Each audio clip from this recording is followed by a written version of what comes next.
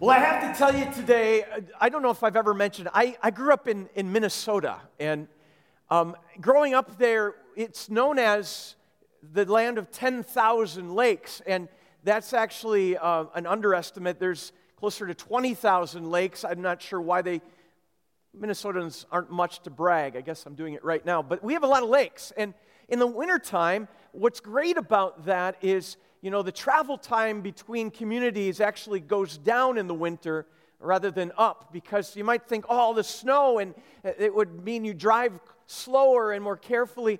Well, actually what changes, though, is the distance between 2 points is always a straight line, and in the wintertime, when the lakes freeze over, you've got roads that go right through the middle of the lake. So if you live on the other side of town and there's a lake, well, you just drive across it, and well, Michigan people, you know how that is. You do it up here too. Ice is a wonderful thing, and you can fish on it too. It's kind of an unfair advantage if you're a fish, quite frankly. And I love this kid on the ice, as if we needed any other reminders that it's cold outside today. But I remember as a kid, my brother-in-law Danny would take me ice fishing once in a while, and he would go and find the spot. He'd take his auger out there, he had a gas-powered auger, and he'd go out in the morning and go check all over different lakes to find a place where all the fish were biting like crazy.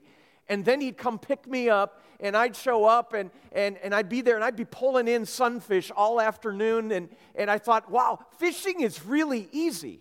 And the thing is, with ice fishing, you can look down and you can see when a fish is actually coming up to your line. You can look down there and see them. It's really kind of unfair. Again, how many of you have ice fished before? Yeah, it's kind of fun. And then in the summertime, Danny would take me fishing too, and same thing. He'd go out in the early morning hours, and he'd find out where the fish were biting. Then he'd come pick me up and take me fishing, and I'd just be pulling in fish. I'm like, this is easy, and this is great. And I mean, those were some of my early remembrances of fishing. I've never really been much of a fisherman, but I know that there's some excitement involved in pulling in a big fish when that moment comes. I was getting ready for this weekend and actually connecting with the chairman of our congregation, Dave Halverson, and I said, looking forward to seeing you on Sunday. He says, well, actually, I won't be there this weekend. I'm going on a trip. I said, where are you going? He says, well, I'm going ice fishing. I'm hoping this happens again. And he sent me a text with this picture on it, which just goes to say, when you send your pastor a text with a picture, you never know where it's going to show up. So there it is, and that's what he's doing this morning, and hopefully catching more of those. And there's something exciting about catching fish. I remember learning this too, is when you catch a fish and you hold it up for a picture, there's kind of a rule. If you're a fisherman, you know this. You often will see this in pictures of fish that have been caught, is the arms are rarely like against the body like this. Usually they're out like this. And there's a reason for that. Do you know why? It looks bigger. The idea is you get the picture, the fish further away from the person, and it makes the fish look larger on the photo. That's kind of a little trick of making the fish bigger. And it kind of goes along with a lot of fishermen who tell stories about the one that got away, right? And over time, those fish get larger and larger and larger and larger. That's kind of the folklore of fish stories, is they get better with time. And the thing is when it comes to God and His ability to tell stories, and the fact that He tells us fish stories too, a lot of people out there think that God's in the business of exaggerating. And that's certainly what we see in the Bible. Can't be quite the way it happened, is, through enough time and people passing on the story. Well, after all, these are just stories, aren't they? And I want to pause today before we get into some of the fish stories of Scripture to remind you that God can do anything. God is all-powerful. God can do miraculous things. And it shouldn't surprise us when we read events in the Bible that go and boggle our mind, like, how in the world did that happen? And the answer is because we got an amazing God. And our God doesn't embellish, our God tells truth. And our God is in the business of transforming lives through the power of that truth, and even through the miraculous events that get God's people's attention to realize who He is and what He can do to change hearts and transform lives. One of those great fish stories of truth is the story of Jonah in the Old Testament. Now, we picked up the story in our reading today in chapter 2 of Jonah, but chapter 1 tells us that here's Jonah, the son of Amittai, and maybe it's been a long time since you read the book of Jonah. I'm going to encourage you, it's not very long. Go home this afternoon or tonight before you go to bed. Read the whole book of Jonah. It is awesome. And to realize what God is doing in Jonah's life. He calls Jonah, he says, I want you to go to Nineveh and go tell them about me. And Jonah doesn't want to do that. There's a reason for it, and it's kind of like this. Are you a Michigan fan? Anybody? Well, it'd be kind of like this. God telling you, Michigan fan, I want you to go to Ohio State's campus and go tell people how much God loves them. And you would say, I'm not going to do that. I'm kidding. But you get it. Or you're going to go tell them and go to Ohio State and you're going to say, wow, you guys are awesome. You probably wouldn't do that if you're a Michigan fan.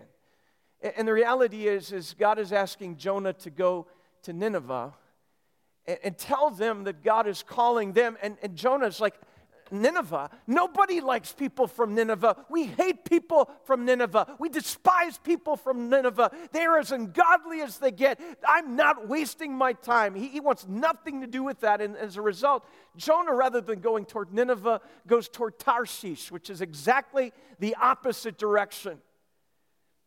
And Jonah chapter 1 even says that Jonah ran from God. And he runs, and in his running, he pays the fare to get on a ferry boat on his way to Tarshish, and he's taking a nap down in the hull of this ship when this terrible storm whips up, and all the crew and all the others on the boat are realizing God is pouring out His wrath, or something is going wrong, and someone on the boat has done something wrong, and these are not believers in Yahweh.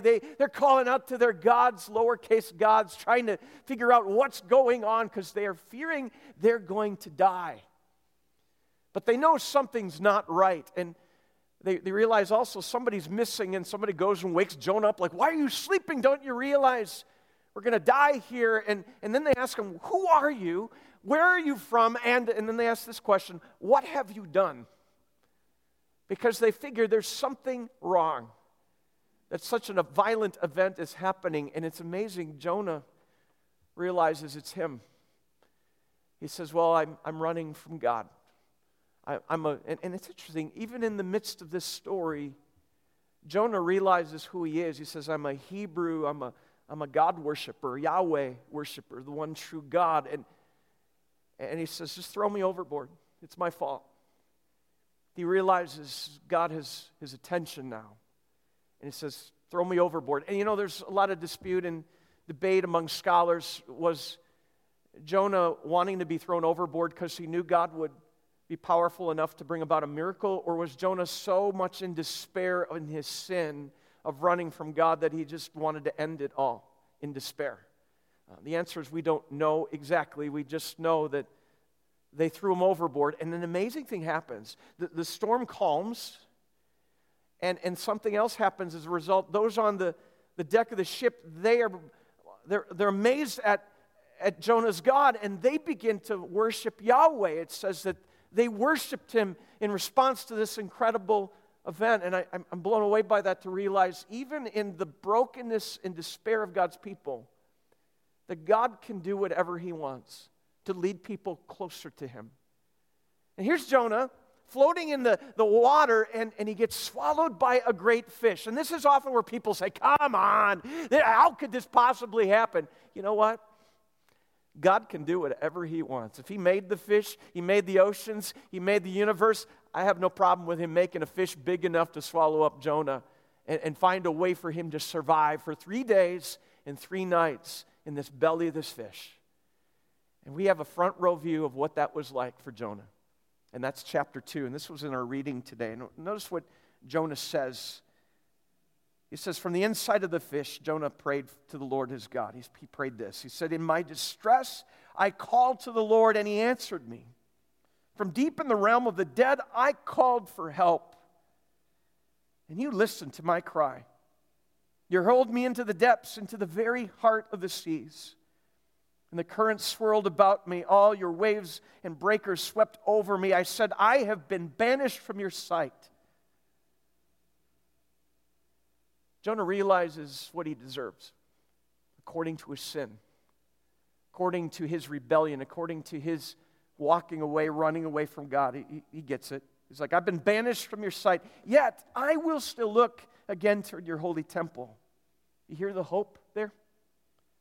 The engulfing waters threatened me. The deep surrounded me. Even seaweed was wrapped around my head. Have you ever had seaweed on your face?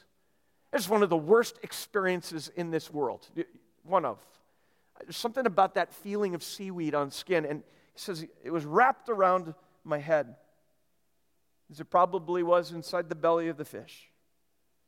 To the roots of the mountains I sank down. The earth beneath me barred me in forever. But you, Lord my God, brought my life up from the pit. When my life was ebbing away, I remembered you. Lord, you and my prayer rose to you, to your holy temple. Those who cling to worthless idols turn away from God's love for them. As Jonah had been doing. He'd been running away in the idolization of his ideals, what he wanted. But I, with shouts of grateful praise, will sacrifice to you. What I have vowed, I will make good. I will say, salvation comes from the Lord. And after his prayer, it says, and the Lord commanded the fish, and it vomited Jonah onto dry land. There's an image for you, right? You ever been in the belly of that fish? I'd like to suggest, I bet you have. You know, the amazing thing is that God can often work through the events of our lives. It doesn't mean just because something bad happens that God is putting judgment on us. That's not where I'm going with this. My point is God loves us enough at times to allow bad things to happen in our lives simply to get our attention.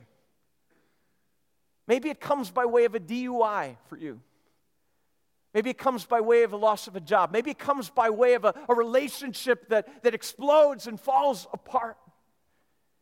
Maybe it comes in some other form where God gets our attention to remind us if we've been hard-hearted and hard-headed in our approach, in our relationship with Him, and we're running away from His calling and His will in our life, it shouldn't surprise us if we find ourselves in the belly of a fish. Because God loves us that much. To give us an opportunity to reconsider, to give us an opportunity to ponder the significance of our relationship with Him. He loves you enough to allow your life to fall apart. Sounds silly, sounds counterintuitive, but it's true. He loves you that much. And maybe you're in the midst of the belly of the fish right now. What an opportunity God has given you on that holy ground to call out to Him in your despair, to say, Lord, help me. May I yet still praise you, my Lord and my God. And He does for Jonah. Jonah now turns back toward Nineveh as he's now finding himself on the shoreline. And a crazy thing, God leads Jonah there, and he pronounces God's truth over the people of Nineveh, 120,000 people, huge, huge city. And a crazy thing happens. We find out that they immediately repent and turn to God. In the New Testament, Jesus would actually lift up the people of Nineveh as people who heard the word of God and turned. And God had His way in their lives. He lifts them up as an example of this is what it looks like when God has His way in someone's life. Jesus also said that people look for signs in these wicked times. He says, here's what they'll get. They'll get the sign of Jonah. Now, what did Jesus mean by that?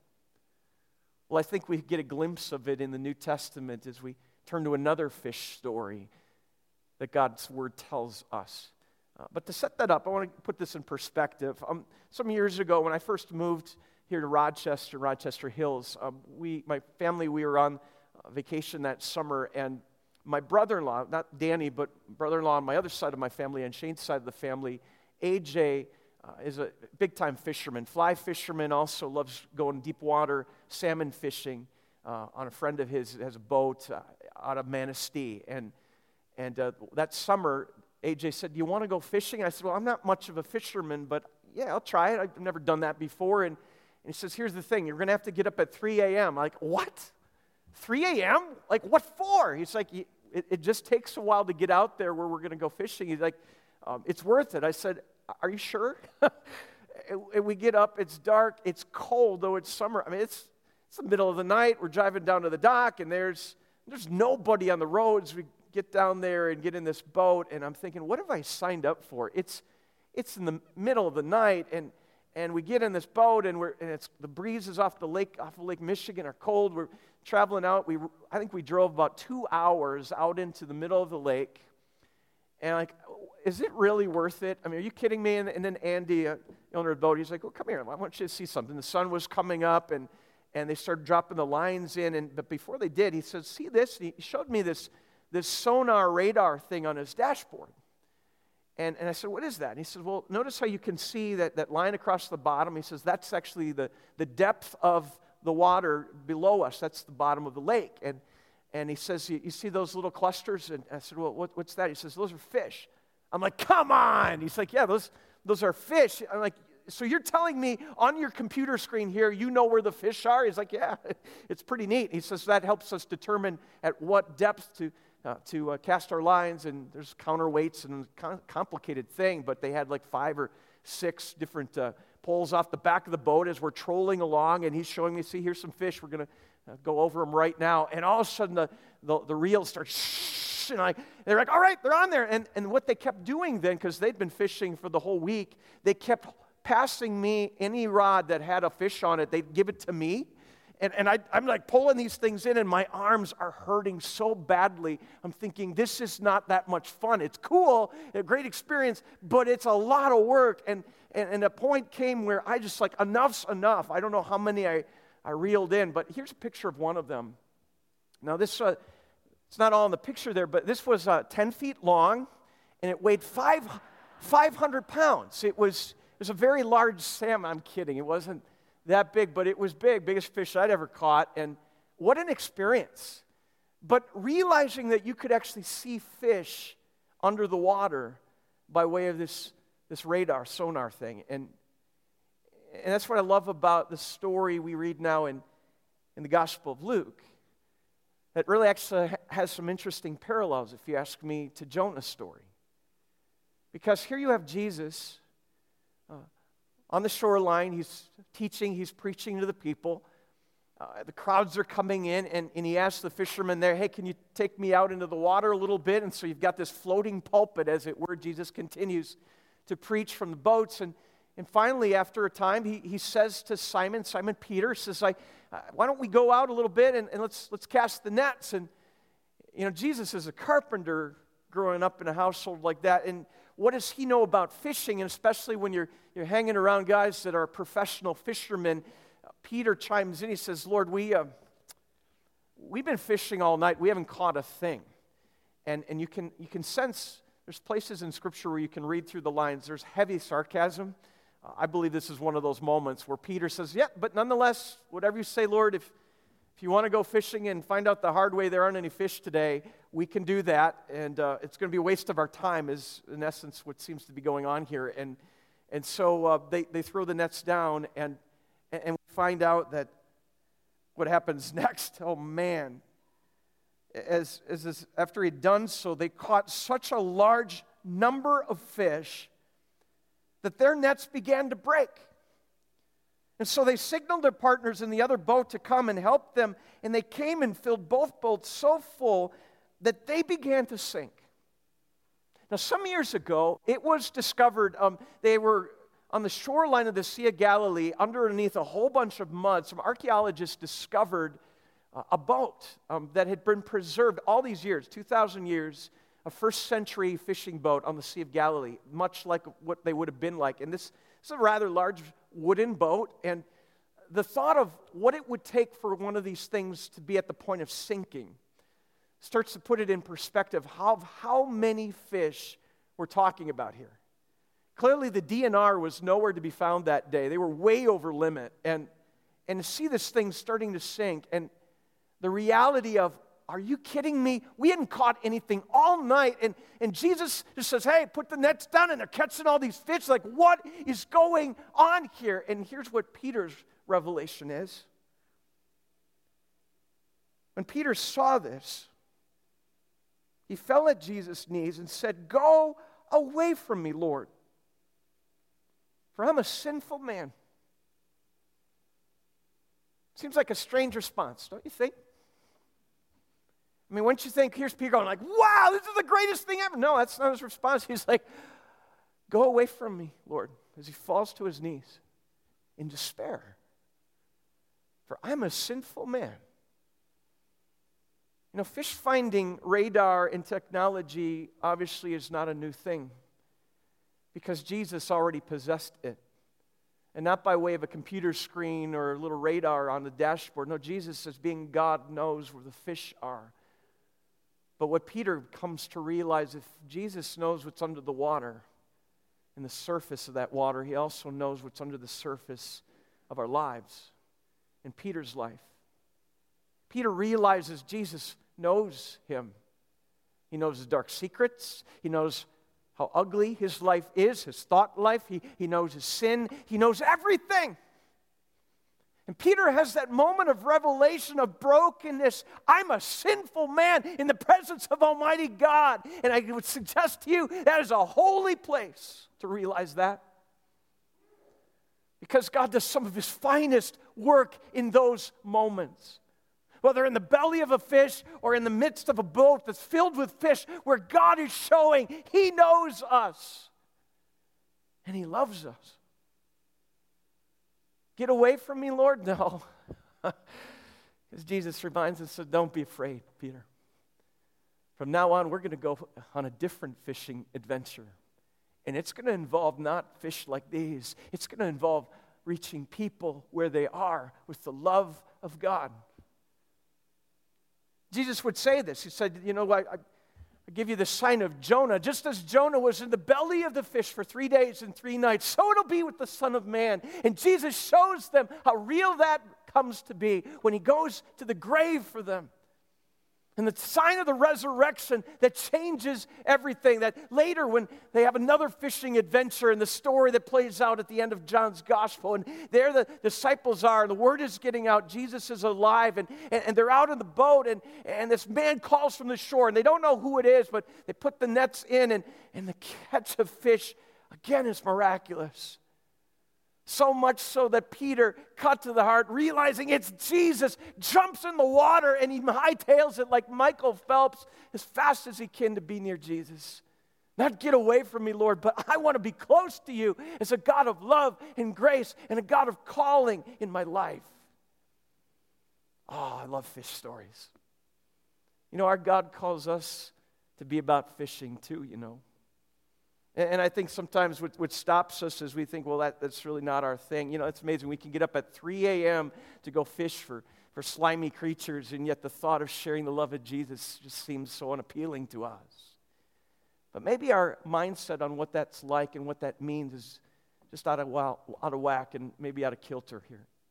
You know, I just think about it, you know, why would we pull a fish out of the water, and that makes that fish miserable? But I think we got it out of line here is, you know, we live in this world as people who are just longing for God. And as those who have been caught by the love and the grace through the Word of God and the promise of God and the baptism of God that washes us and releases us into a freedom and a celebration of life and forgiveness, that's living life to the full. And we're surrounded by people every day that don't know that. And it's not like they're swimming around in this world happy. No, they're miserable. Have you ever caught a fish and seen it in the bottom of a boat just flipping around, flapping around, the gills just gasping, trying to find happiness and find joy? And it's like, well, how do you make that fish happy that's in the bottom of the boat on a hot summer day, miserable?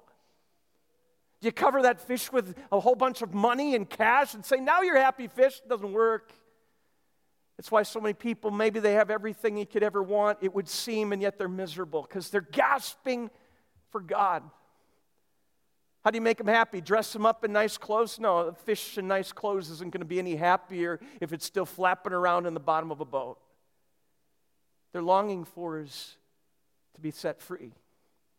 And it's what God does in the lives of His people when we come to know Him in a relationship with Him. Our hearts are longing for eternity, and it's in Jesus and that relationship with Him.